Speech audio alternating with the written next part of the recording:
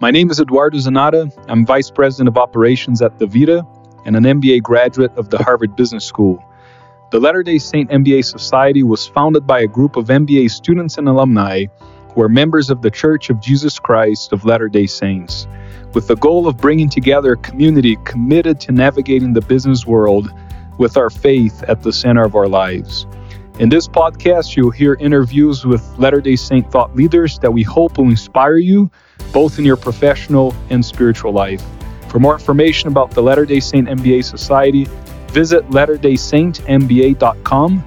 And now I'll pass it over to Kurt Frankum, who will host this week's interview. All right, I'm welcoming in Emily Snyder to the Latter-day Saint MBA podcast. Emily, welcome.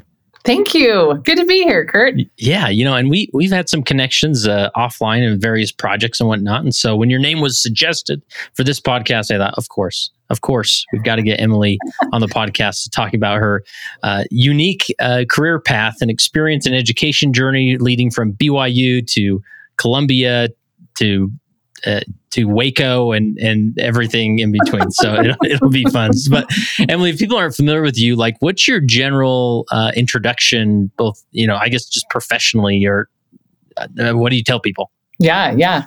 It's taken me a good minute to figure out, like somebody actually in January flying home from a cruise asked me like, well, who are you? Why?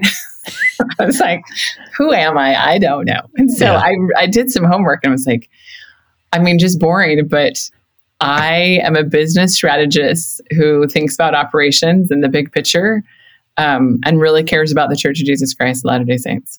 Awesome. The end. Nice. So boring. And where were you raised?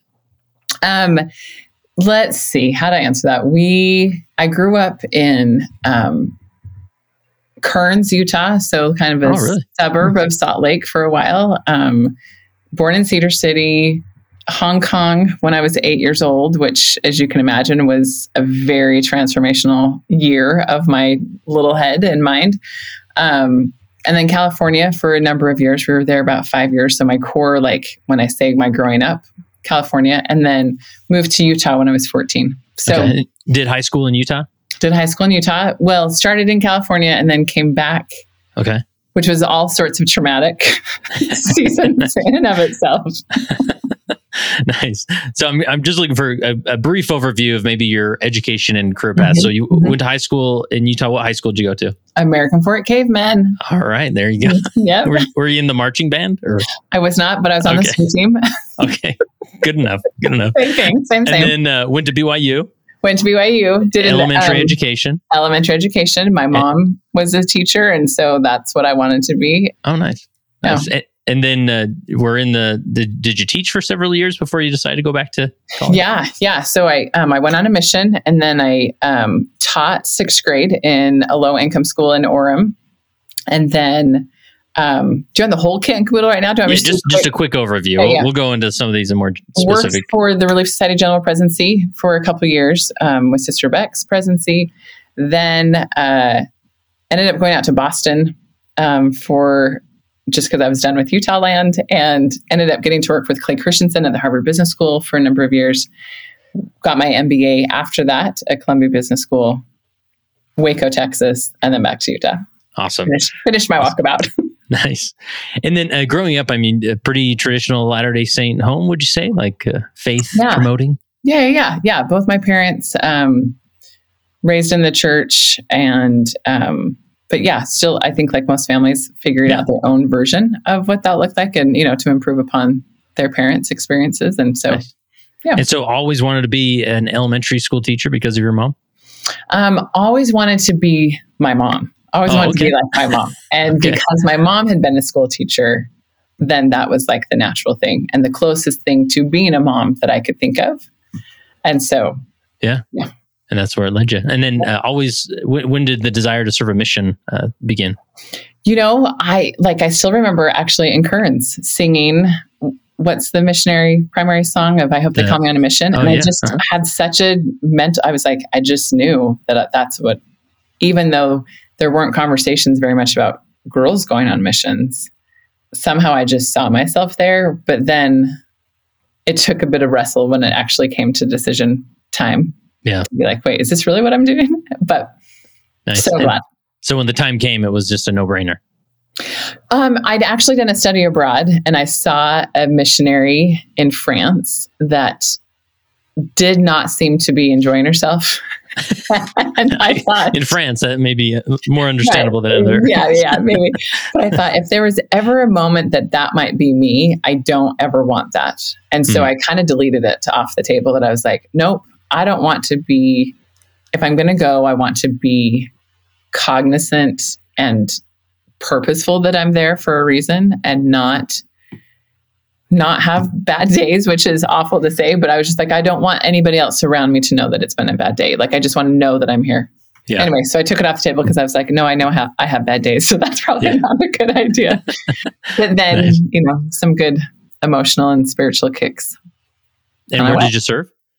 In St. Petersburg, Russia. Oh, nice. Yeah. Nice.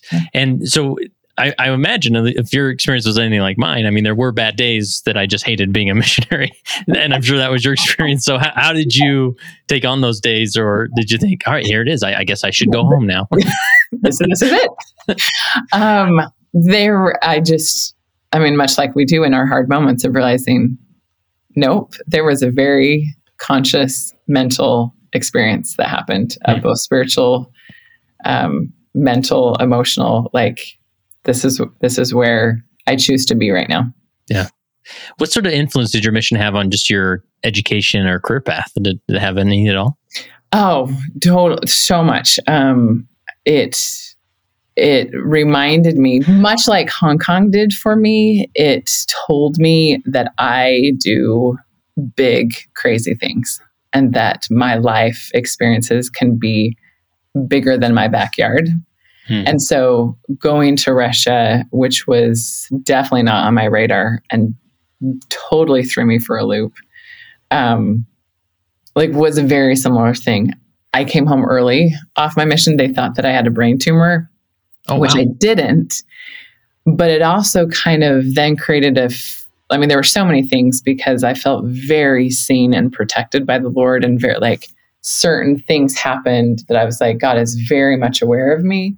But then a lingering, do I give up in hard things? Is that who I am? And so that honestly kind of propelled and helped me get through Columbia Business School as a really old candidate of feeling like, no, as much as I'm my gut instinct is to say, I don't do hard things. I gave up. I came home off my mission early, but was like, no, I'm made to do hard things. That was all purposeful. That wasn't because I'm weak, but it was it kind of propelled, and maybe in a prideful way of no, gosh darn it, this is a time for me to prove to myself that I can do the hard things. Yeah.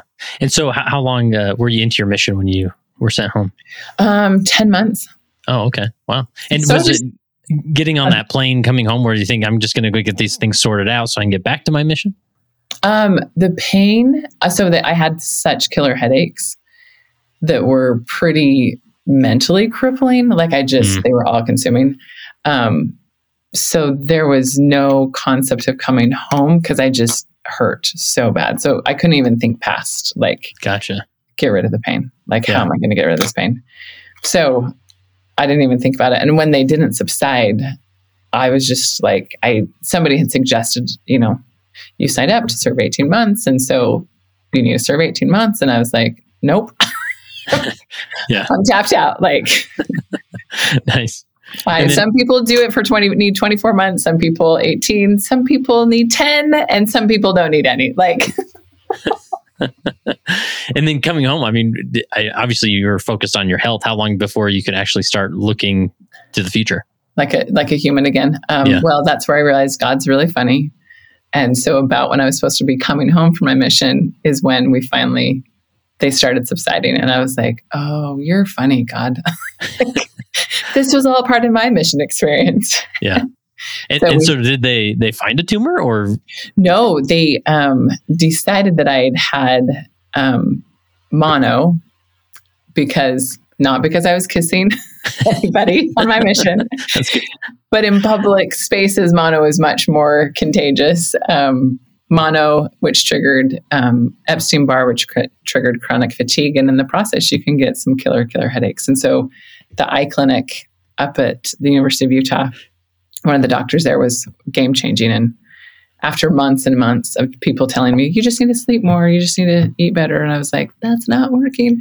Wow. She was like, you are in so much pain. Because she finally had the right machinery to look into things. And she's like, you are in a lot of pain, aren't you? And I just lost it and was like, finally somebody doesn't think I'm crazy. Yeah. So she changed everything. So and that's quite the whiplash from, we think it might be a brain tumor to, oh, actually it's mono. I mean, God bless our, medical providers here. But. Right. Well, and the 6 months of okay, so it's not a tumor, but I can't function.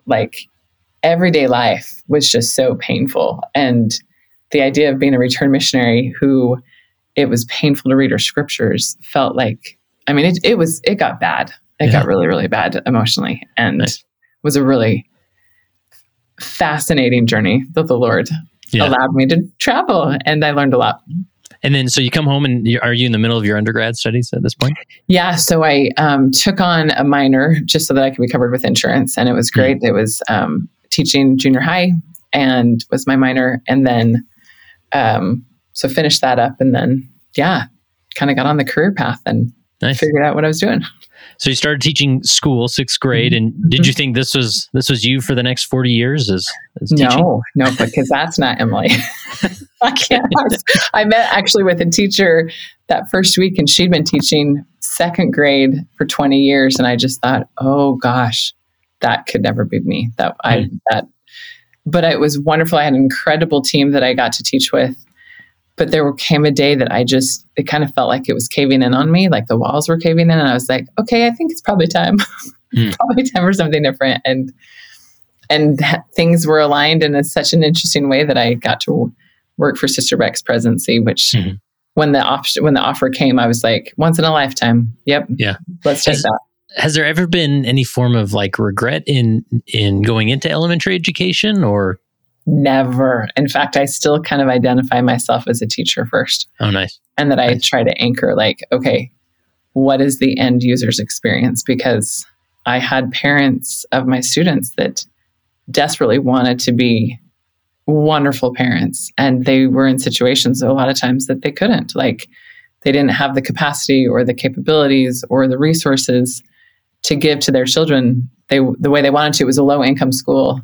And so I just often think so much of my life of what would it be like for so-and-so's mom and dad? What would that look like for so-and-so's mom and dad when I'm thinking about different experiences? And during this time through your undergrad time and then transitioning into initial career, and you're, for those that may not be familiar, you're a single adult, never been married. And what was the dynamic like? I mean, because you talk about you want to be like your mom, and I would assume that included your own children, right? And so what was that journey like or during this time? Oh, well, there's the $1 million question. Sweet. No, I mean, that's how I had identified success. 100% was to be a successful individual, not just in the church per se, but for what I decided success was. I've talked about it at different points, but my mom loves being a mother. And I know that is a powerful gift because I know that's not something that every woman that is a mother, that's their instantaneous love. But for my mom, that is she is so satisfied and fulfilled being a full-time mother. And that's everything that I wanted. And so it was definitely a wrestle all the time for until there was a really beautiful wake up moment in my 30s. But juggling. Ultimately, that's who I want to be. I want to be in a spot where I can find men that I would want to marry. Probably putting too much emphasis on that and dating and getting engaged to men that were probably not the fit, which has been true. Yeah. So thankfully you realize that, right? During the engagement. Yeah. And they're the fit for other people, which I think the world, I think it's always funny when I chose to be with them because there was something good I saw in them. Right. Yeah. And so anyway, so it was a constant battle for a lot of years. Yeah. And so I'm making an assumption here, but I would imagine a lot of young professional women in the church sometimes have this feeling of like they're not looking super long term. They're more of like, I can be a teacher for maybe 5 years, and then definitely, by next spring or in 2 years, I'll definitely be married at that point. And so then I'll be in those childbearing years, and I'll be the mom, and then I'll come back. But so it was this feeling of it was difficult to really look long term because you're always sort of anticipating some type of relationship. Kurt, you nailed it. Like 100%. Like I remember one time my dad took me on a daddy-daughter date, and he's like, okay, let's talk about your 5-year plan. And I was like, 5-year plan is get married, and then I'm going to raise babies. Like that's the whole plan, period. And so it was this constant, like, I'm going to do some things that allow me a flexibility. Like, these are not my plan A's. These are like filler things. Like, I'm just going to do really good things to fill my time until that happens. It wasn't until Boston and the life experience that I was coming home from England on an airplane, and I was kind of like, oh, this is it. Like, I'm living my life, like, which I've had little moments that, I've had plenty of those building up along the way of like, oh, no, my life doesn't begin with a man. Like, I can do things by myself. I can go to movies and dinners. And I definitely owned that mindset of like, I'm not waiting for somebody to live and do the things I want to do.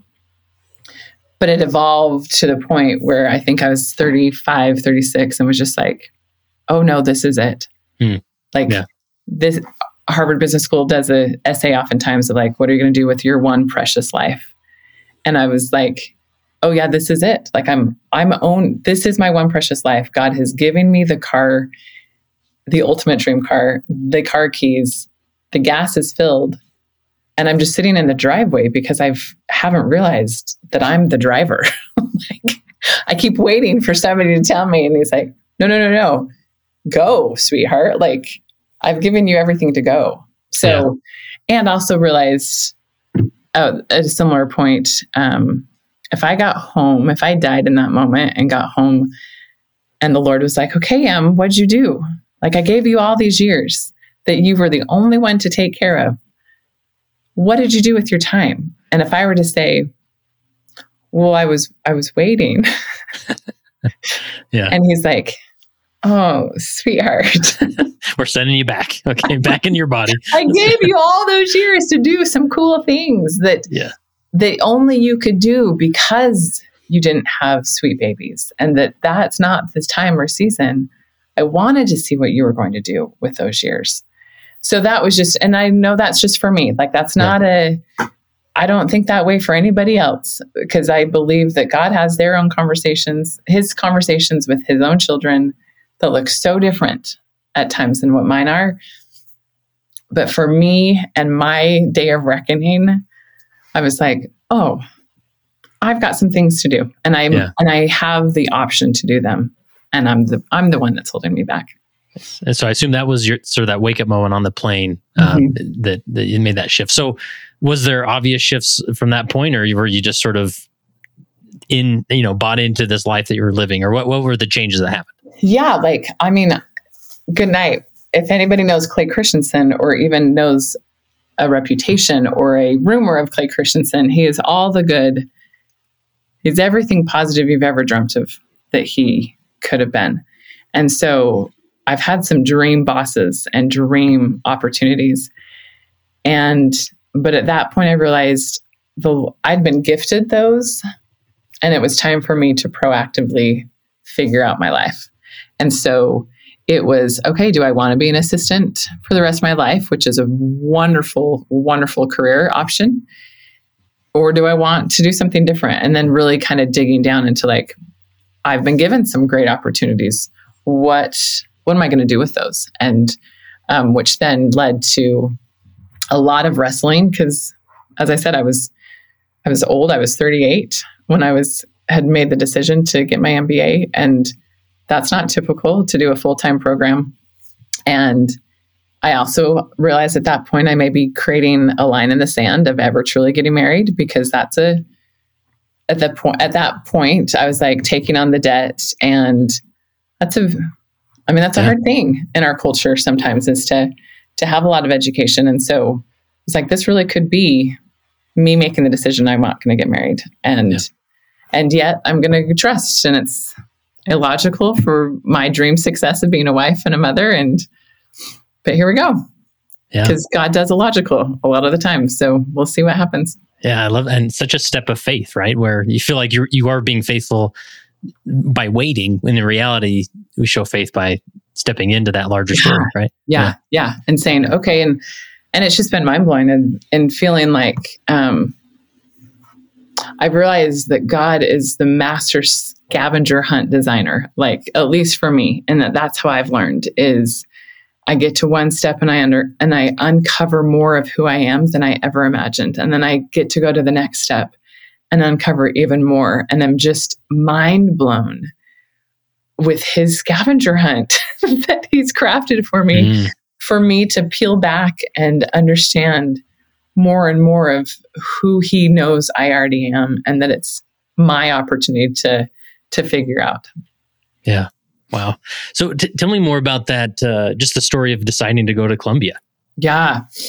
I was around Harvard Business School students, like all day, every day, the professors and, dear friends that are remarkable men and women that have changed our nation and multiple nations and organizations. And they're like, you don't need this. Like, you can do all these things you want to do without this degree. And I remember telling one of them in particular, I know that, and you know that, but you can't tell the world that I can do that. Like, you can't come with me everywhere and tell everybody. I was like, that's the point of an MBA is to kind of be the signal, which, as archaic as it is, it's the easiest way we can communicate to people that like, oh, I can do some stuff. And that this institution is willing to attach my name to theirs and their name to me. And that they're willing to take a bet on their brand by the life that I'm going to create. And so I was like, okay, where do I want to go? And what do I do with these experiences that I've had? And what kind of pushes me to the next level of just, I know that I can expand this way and kind of horizontally, but I wanted to expand vertically. And I wanted to push the barriers of like, where really were my breaking points? And so I thought, in my impatient personality, I'm like, let's just do it all at once. Let's go and see if I can push myself mentally, physically, financially, spiritually, emotionally. Like, let's just knock them all out in one fell swoop. And so Columbia won. Yeah. and they let me in. So, that was a huge that helps. Nice. They let me play. And was it a traditional sort of 2-year experience there then? Yeah. Yep. The 2 years and then a summer internship. Nice. So talk to me about just the experience of, you said earlier, feeling like an older MBA student amongst your colleagues and whatnot. Was that a distracting dynamic, or was it really a big deal? Or once you got there, it was just nobody noticed? I think I probably made it a bigger deal for myself than my classmates made for me. Like they probably didn't think twice about it. But because I felt like I was an imposter in so many ways, it just added to that concept. So like, Harvard Business School has a good number of members of our faith that attend. And so I don't know why I didn't do my homework on that one, but I just was like, oh, I know there's a bunch of members in New York. I just didn't register at Columbia, which in a very intense program, those are the people I'm hanging out with. So there was one other member of the church and in my program. And so that was intimidating. I had done elementary education, as we had said, and now competing on the bell curve with all of these students that had done business in their undergrad, had worked in business. Like the language was just secondhand to them, where I'm like, wait, how do I spell economics? Like, what is statistics? What are you even talking about? So I just felt like I was lost so often. And so then being older and not drinking and not having sex and and not doing drugs, like everything just kind of felt like it was yet another thing that made me different. But I think that was me that first year feeling really insecure. And I don't think my classmates would have ever identified it as such. Yeah. Any other dynamic that stands out just as you reflect back on your time in MBA school that would be worth mentioning to a Latter-day Saint audience? I think,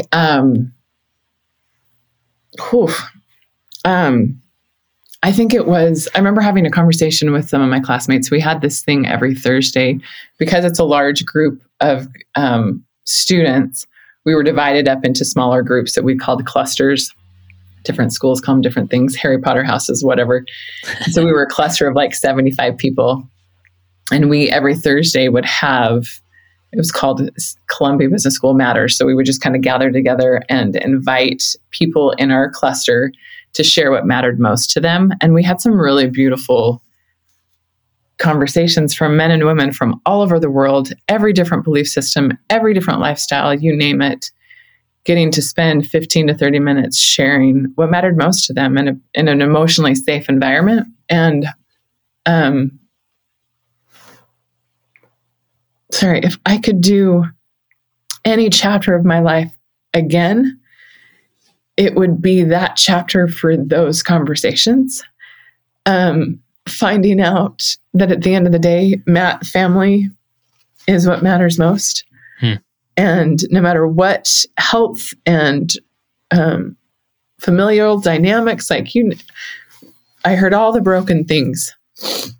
And at the end of that conversation, it always came back to their family relationships that mattered the very most to them. And the respect I have, not just for those classmates, but then I think sometimes in my little corner of the world, I've assumed that those of us that have the restored gospel and the truths and the depth that we get to have the corner on so many things. And I realized very, very quickly that then extended into my time in Waco that I am a fellow learner of the amazingly good people that live in our world. And sure, there are a number of horrific, awful things, but at the end of the day, people want the same safety of heart and want tender, safe, emotional relationships.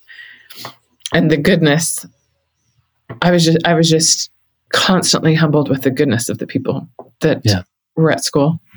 And did you feel like that, was it just helpful to be closer connected through the authenticity with that group, academically, or is it just sort of naturally we all want to be closer to the group we work with, or did it have what sort of influence did it have on your academic journey at that time? Yeah. They became safe people that I could fail with, and realize I stink at this. Like, you can do this in your sleep. And so it's wiser for me to say, I'll do something for you if you'll do this for me, because sure, I need to understand the concepts, but if this is a group project, I'm going to win in this part and you're going to win in this part. And I don't need to be all the things to all the people. And so it created this safety net of relying on each other's strengths and weaknesses to actually do some really great work together or practice doing good work together, and to deeply appreciate that I don't have to be everything. And in fact, it's not good when I think I need to be everything. Yeah. And I would imagine, I think to some extent, every college, even undergrad college or business schools and whatnot, there is this sort of group work dynamic. But do you feel like, did Columbia approach it uniquely with this approach, or did they help you facilitate some of that authenticity in order to grow closer as a group? Yeah. There were definitely, so within our first year, we had like small learning teams, which I think happens in a lot of MBA programs. Yeah. But I think the uniqueness of Columbia was this Columbia Business School Matters conversation that happened every week, that we were invited within our little cluster to share what mattered most. And that's a thing that I haven't heard of in other schools, with such a diversity of student body, that it was unique, and that it might have been some of the only times that those individuals had shared their souls in a certain way, and that was unique and special and sacred for many of them to be in that space. So it was a routinely weekly experience, and then would they give you a specific question each week, or did it all go back to this what matters most? And Emily, it's your up now. Yeah. Like, you would sign up if you wanted to, and so we'd have it scheduled out that like so and so was doing it this week and this week, and we'd just kind of highlight. We would do one or two in an evening and open it up for Q&A, and it was beautiful. Oh, that's awesome. Really cool. And obviously, it doesn't have to be an official, school program or business school program that people do. Anybody could gather their squad or whatever and do that. Right? Totally. Yeah. And we had small dinner groups. I mean, they were very conscientious of creating community, but that one, I think more than all of them kind of was the anchor. Nice. Yeah. So, and I have these principles you sent me, and we've probably hit on some already and whatnot, but tell me real quickly just the story of getting to Waco. And I mean, you work for Chip and Joanna Gaines. I mean, that's the dream job, and you reached it. So how did that come to be? How'd you end up in Waco? Yeah, no. Well, and it's funny because if you haven't heard of Clay Christensen, you've probably heard of Chip and Jo. And if you haven't heard of Chip and Jo, you've probably heard, it's just so funny that they're kind of the pinnacles in their own little worlds. When I was trying to figure out an internship, talked to a dear friend who was at the Harvard Business School as a professor doing a lot of crazy, beautiful cases. And I was like, what am I doing? Like, I don't know how to do this. And she's like, talked me off the ledge. And she just said, own that your career is going to look different from anybody else's and just own it. So who's doing stuff you want to be a part of? And I'd actually randomly had been aware of Chip and Jo from their very get-go, from the first blog post she had posted on Design Mom, which was like when she was discovered, and just kind of watched them. My sister was like, you might be interested in these guys. And so when it came to it, I was like, they have made home and family socially acceptable in a world that doesn't know how to do that anymore. And I was just so intrigued with so many things of like, how are they thinking about millions of people coming to Waco and having this goodness, whereas a church community, we have a bunch of people leaving, like, are they conscious of that push-pull conversation? And anyway, this friend at Harvard just reminded me of gracious wiggle in principles of cold calling, of how not to be the crazy and not think I'm crazy, but just graciously keep the conversation pushing. And so eventually I showed up. My sister lived in Texas at the time. And so on a spring break, I showed up with cookies from Levain's Bakery in New York, which are the cookies of all cookies, and figured out, part of my job with Clay is I realized I was a detective and had to, figure out details that nobody would know, and came in handy in this moment. And so dropped off cookies for a couple key people that I'd attempted relationships with or connections with. And somebody got back to me and we had a great conversation. We wept together and it was like, okay, great, let's do this. So got to be there for the summer. And then it was a wonderful summer internship, and then was offered to come back at the end of my education. Yep. And so you were their chief of staff. That was your role? And that means like if somebody wanted access to them, they had to go through Emily. Is that right? Yeah. Well, we kind of had it. So we had Chip and Jo, and then there was a president. And so I worked very closely with the president for the bulk of my time there. But then I did do a round working directly with Chip and Jo. And definitely being the gatekeeper, kind of trying different versions of how to protect them, get their lives taken care of and all. So just kind of did a rotation of all the things, kind of like a chief of staff does all the special projects, and they just happen to be big projects. Nice. And how long did that experience last? And then what led you away from that? Yeah. So full time, I was there about 2.5 years, plus the internship. And COVID is this really funny thing that happened. Waco, Texas, as a single adult female during COVID, it was tricky. It was definitely tricky. And I think I'd essentially worked myself out of a job. We'd gotten things really stabilized in a lot of different corners, figured out what worked, what didn't work. And so a friend had asked if I'd come and help run her company in Utah that was did interior design and home construction. And she is somebody that I think the world of. And I was like, you're probably the only person in Utah that I'd come home for to do something with. So it all kind of aligned of like, okay, I'm ready with COVID and life here. And so yeah. And you came back to Utah. Yep. Nice. Yep. Nice. So for those that are listening, that I think I went too quickly past your experience with Clay Christensen, but how did that opportunity come to be? That was before business school, right? Yeah. So it was in my it was a broken engagement, and that in Utah, I just broken off an engagement in Utah, and was just like, I'm done with this state. Like, get me out of Dodge. I felt that a few times in Utah myself. Yeah.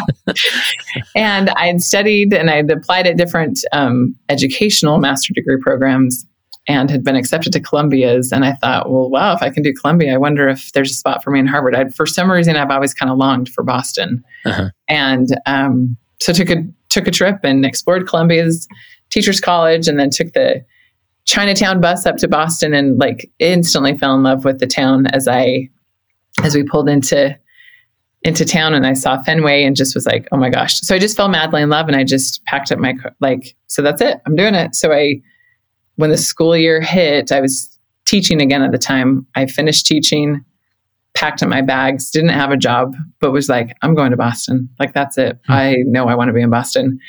And, different interactions, different connections of people to people, and whatever, was invited to interview with Clay's, at the time, assistant.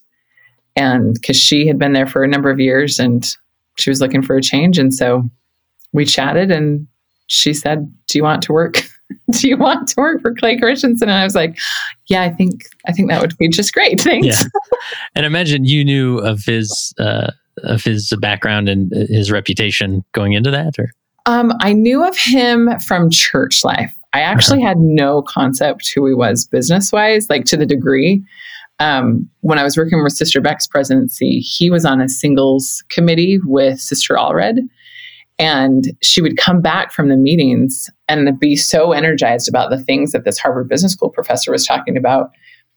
And being single and thinking a lot about this single experience, I was like, it was just fueling all of my juices and energy. And I was so intrigued and resonated and was just championing all of his thoughts. And so I knew him from that regard of like, oh, whatever this man is thinking about church-wise, I'm in.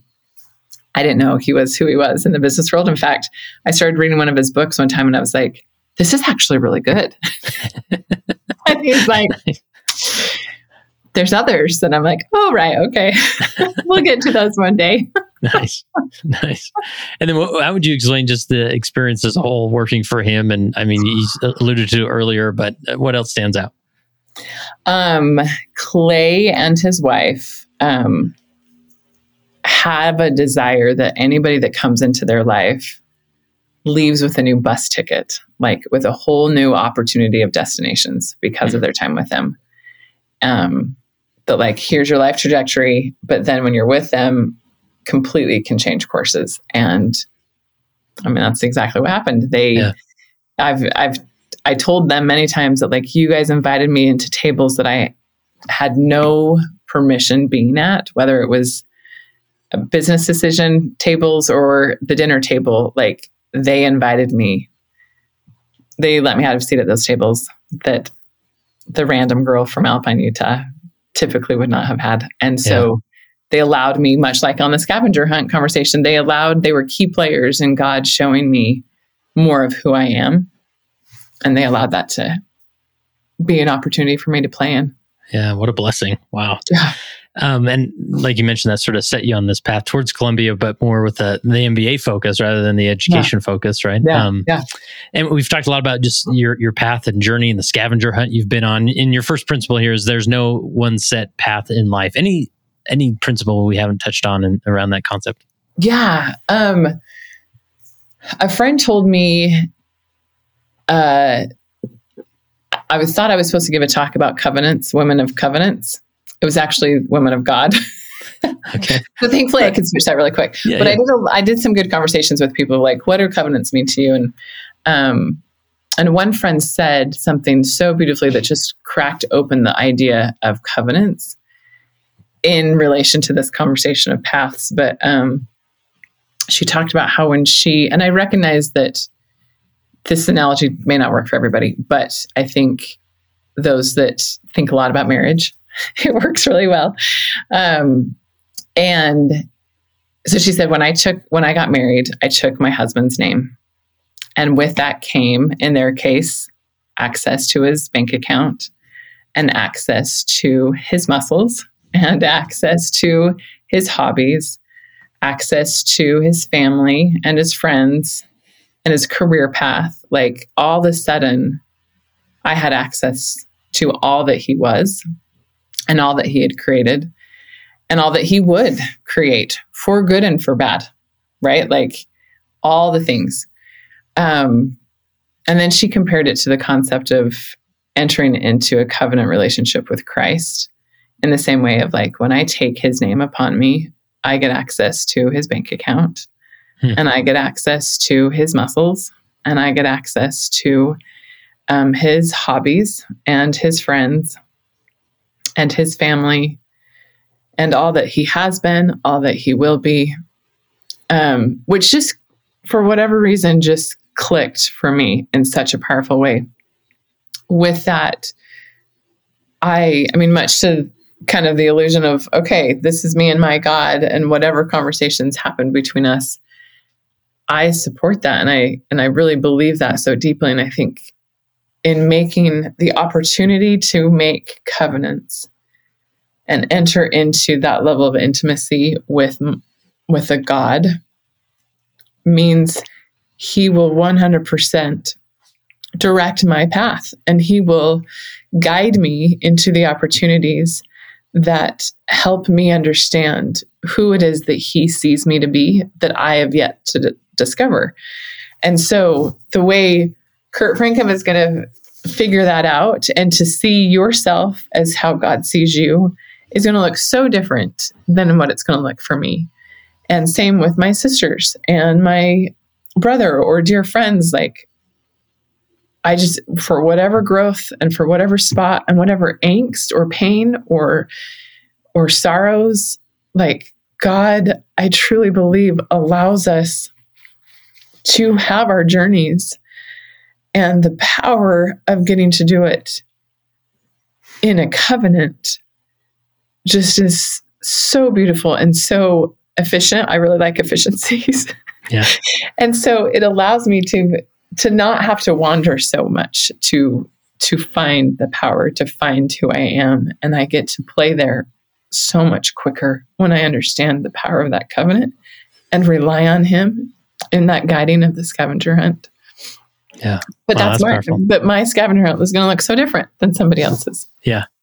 Yeah. And that feeds into your next principle here. I think you've talked about already with this, uncovering the path of the scavenger hunt with divine capacities plus capabilities. Anything we haven't touched on there? Yeah. No. Yeah. Just that. But like, Sister Eubank, I think, has talked about this, and but that God sees me in my most glorified self. He sees me as all that I am eternally. And this life experience is for me to grow those. One of my favorite scriptures is Doctrine and Covenants 111, verse 11. Nice. Because it's so easy to remember. But it talks about, be ye as wise as serpents and yet without sin, and I will order things as quickly as you are able to receive them. And that mindset that I've had, and like that's just taught me of as quickly as I'm able to receive is how quickly he will dump it out. And if I don't have a bowl large enough to hold it, then they'll spill out. And so the bigger and bigger my bowl is to receive all that he has for me means I selfishly get more and more and more. But the only way that I know how to expand my bowl to receive is to expand my capabilities and to expand my capacity. And so that then translates into getting an MBA in a spot that just pushed my every limit. And because my whole goal is to just see how big my capacities are and to find my breaking points, to find out, oh, that's not my win. That's not my superpower. Let's go ahead and let somebody else own that win. And I'm going to rely on them while I lean into my superpowers. But like, what? Because I'm so selfish. I want to receive all that he will order for my good. And so how big can I get my bowl? Yeah. Wow, that's so encouraging, especially in the context of, higher education and and reaching, advanced degrees and whatnot, that sometimes, maybe you don't need it. You could go on this career path and it'll be fine, but you do need some strategy to, enlarge your bowl there through capabilities. And whether that's that may be a MBA degree or could be something else, but you got to do something to expand that bowl. Right. And then I think, and it goes back to there's no set path. Like for me at my age and at my season and the things I'd experienced, the MBA was the most efficient thing for me to do to get to where I wanted to be next. Yeah. That is not the case for everybody, or finding the right programs or the right situations, but the growing experiences that do that. That's what I think is so magical about being in relationship with the Lord, is that He helps us figure that out for the most bang for the buck. I feel like He's a very efficient God too, of like, let's kill as many birds with one stone. Yeah. He is efficient, isn't he? So, and some of these other principles, as far as like superpowers and effort, you sort of mentioned some of those. Anything else about superpowers or this concept of effort that we haven't touched on? Yeah. At school, the president of Hershey Chocolates came, and that was kind of the first wake up call. Because I was very intrigued because, he's chocolate. He's the man that runs like chocolate. Willy Wonka, right? I'm listening. Yeah, like whatever you have to say, I'm in. But he said that. He said, of every 360 review, of every leadership review I will have in my life and never have, it will always say that I'm weak in the same things. Huh. Like that will never go away. So that he realized one time, like, that's never going to win. I'm never going to be great at this. So why am I spending so much of my opportunity and energy on this thing when I am great at this thing? Let me instead, not dismiss my weaknesses. Let me make sure that I've put things in to minimize those. But how would I use that energy that I have to expend and really push and lean into what I'm actually masterful at? And I've had different opportunities and different experiences that have spoken into that more and more, and recognizing I believe the scripture of weak things to be made strong. I totally believe that. But I also believe that I am made and wired to be a certain thing for a really important purpose. And so not to be ashamed of that, not to be dismissive of that, but to say, no, that makes me a part of the human family. It was a good aha a couple of months ago when I realized I can be so good at something for other people, of encouraging them, of helping see what they're great at, but I can't do that for me. And I need somebody else to do that for me. And just like I can't see the back of my hair, I can't tell you if my hair looks great in the back. I have to have help with that. We're fundamentally created so that we cannot see a certain aspect of half of our body. I need people or resources to help me have a full picture. And I think that same mindset in the superpowers and the relying on each other, but at the same time expanding my capacities of I can expand and lean into my superpowers of what I'm made to be, but I can also depend on people to help me be what I can't be in certain moments. Yeah. And that's okay. I don't need to feel bad about that. Yeah. So tell me about hymn 196 and the concept of trust. Yeah. It's too bad that please hold. Okay. 196. Oh, yeah. Jesus runs of humble birth. You can pick up and we can edit that out. No, it's great. I think in the same concept of the vision idea, this is the hymn that talks about Jesus once of humble birth, now in glory comes to earth. Once he suffered grief and pain, now he comes on earth to reign. Now the Lord, the great I am, once upon the cross he bowed, now his chariot is the cloud. Just as the whole story of this hymn is a story of this is who the world saw, and this is who God actually is. And this evolution of vision. And just speaking again into that concept of trusting, this whole life experience is just that of it may feel like coming in and being despised, but really clouds of glory. And that I feel like the stories in the scriptures and the life of the Savior are options and opportunities to that path, even though my version of getting there is going to look different than Kurt's, that evolutionary path is the same for all of us. And that we may see ourselves at times as the lowest of low or despised or broken. And yet he constantly sees what is to be in this entirety. And the more I trust his vision of me or trust his trust in me, the more confidently I can do this journey thing and not be completely out for the count when hard things come.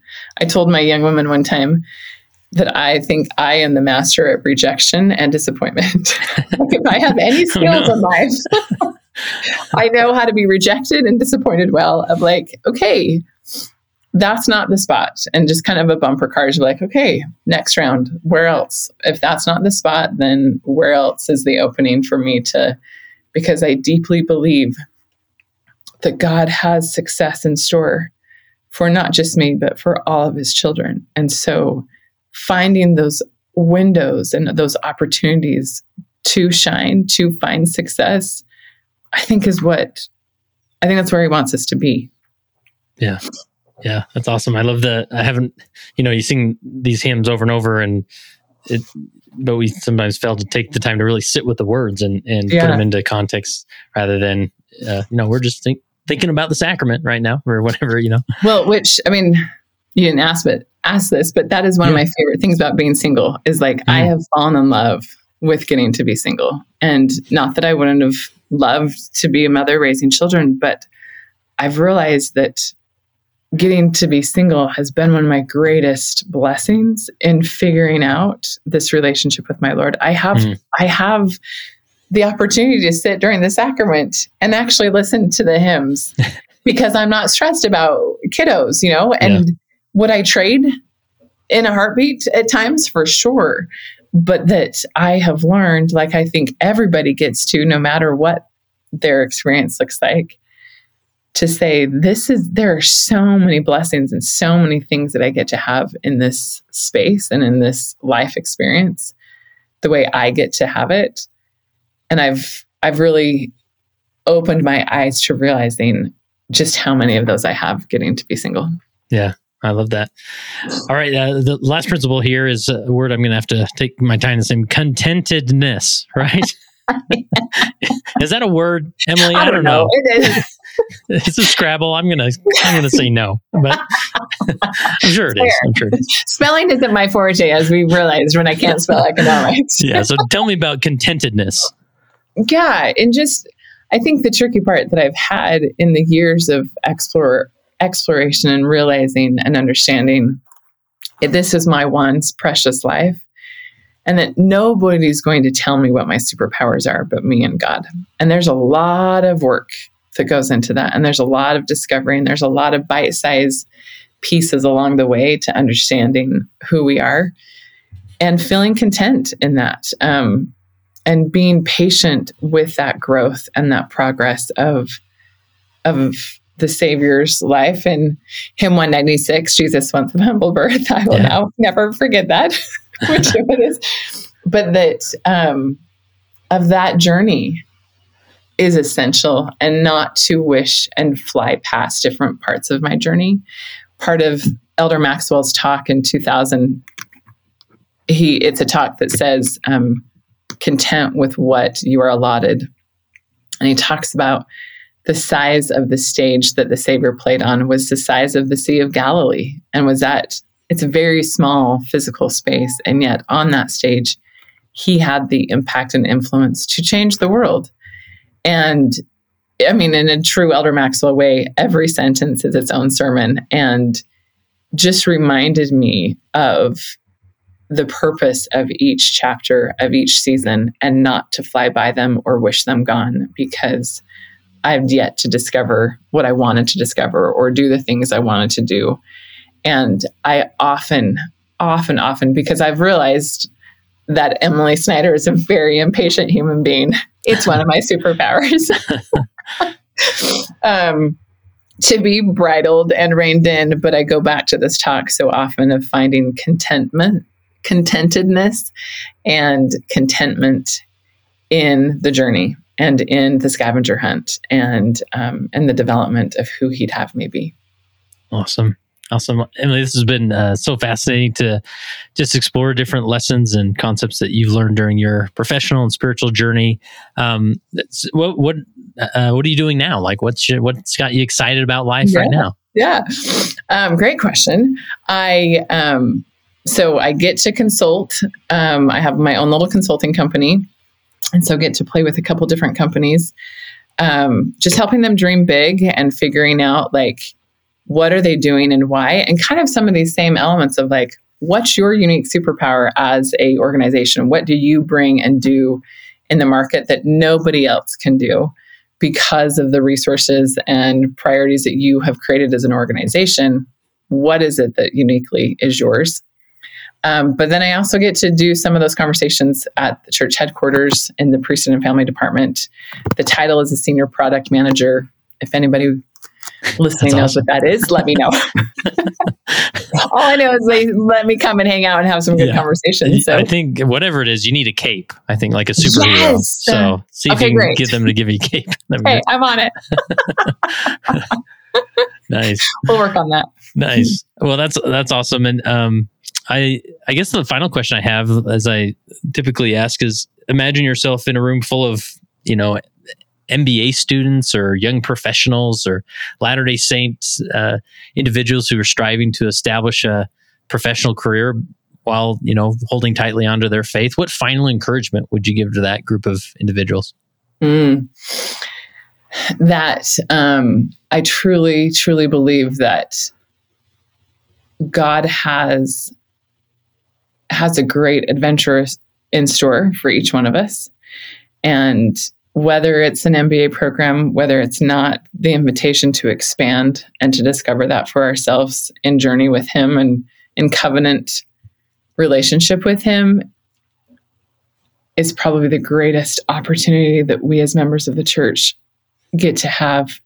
The rest of the world may know of him, and we're invited to truly be in a covenant relationship with him and rely on all that he has as a God to help us uncover and discover who he knows we are, and for not just the selfish, okay, I know who I am, but so that we then can be called upon to usher in the second coming, that we can do whatever it is that we're needed to do to prepare the world in any spot that we feel nudged or called to be in, to do just that and prepare the world for his coming.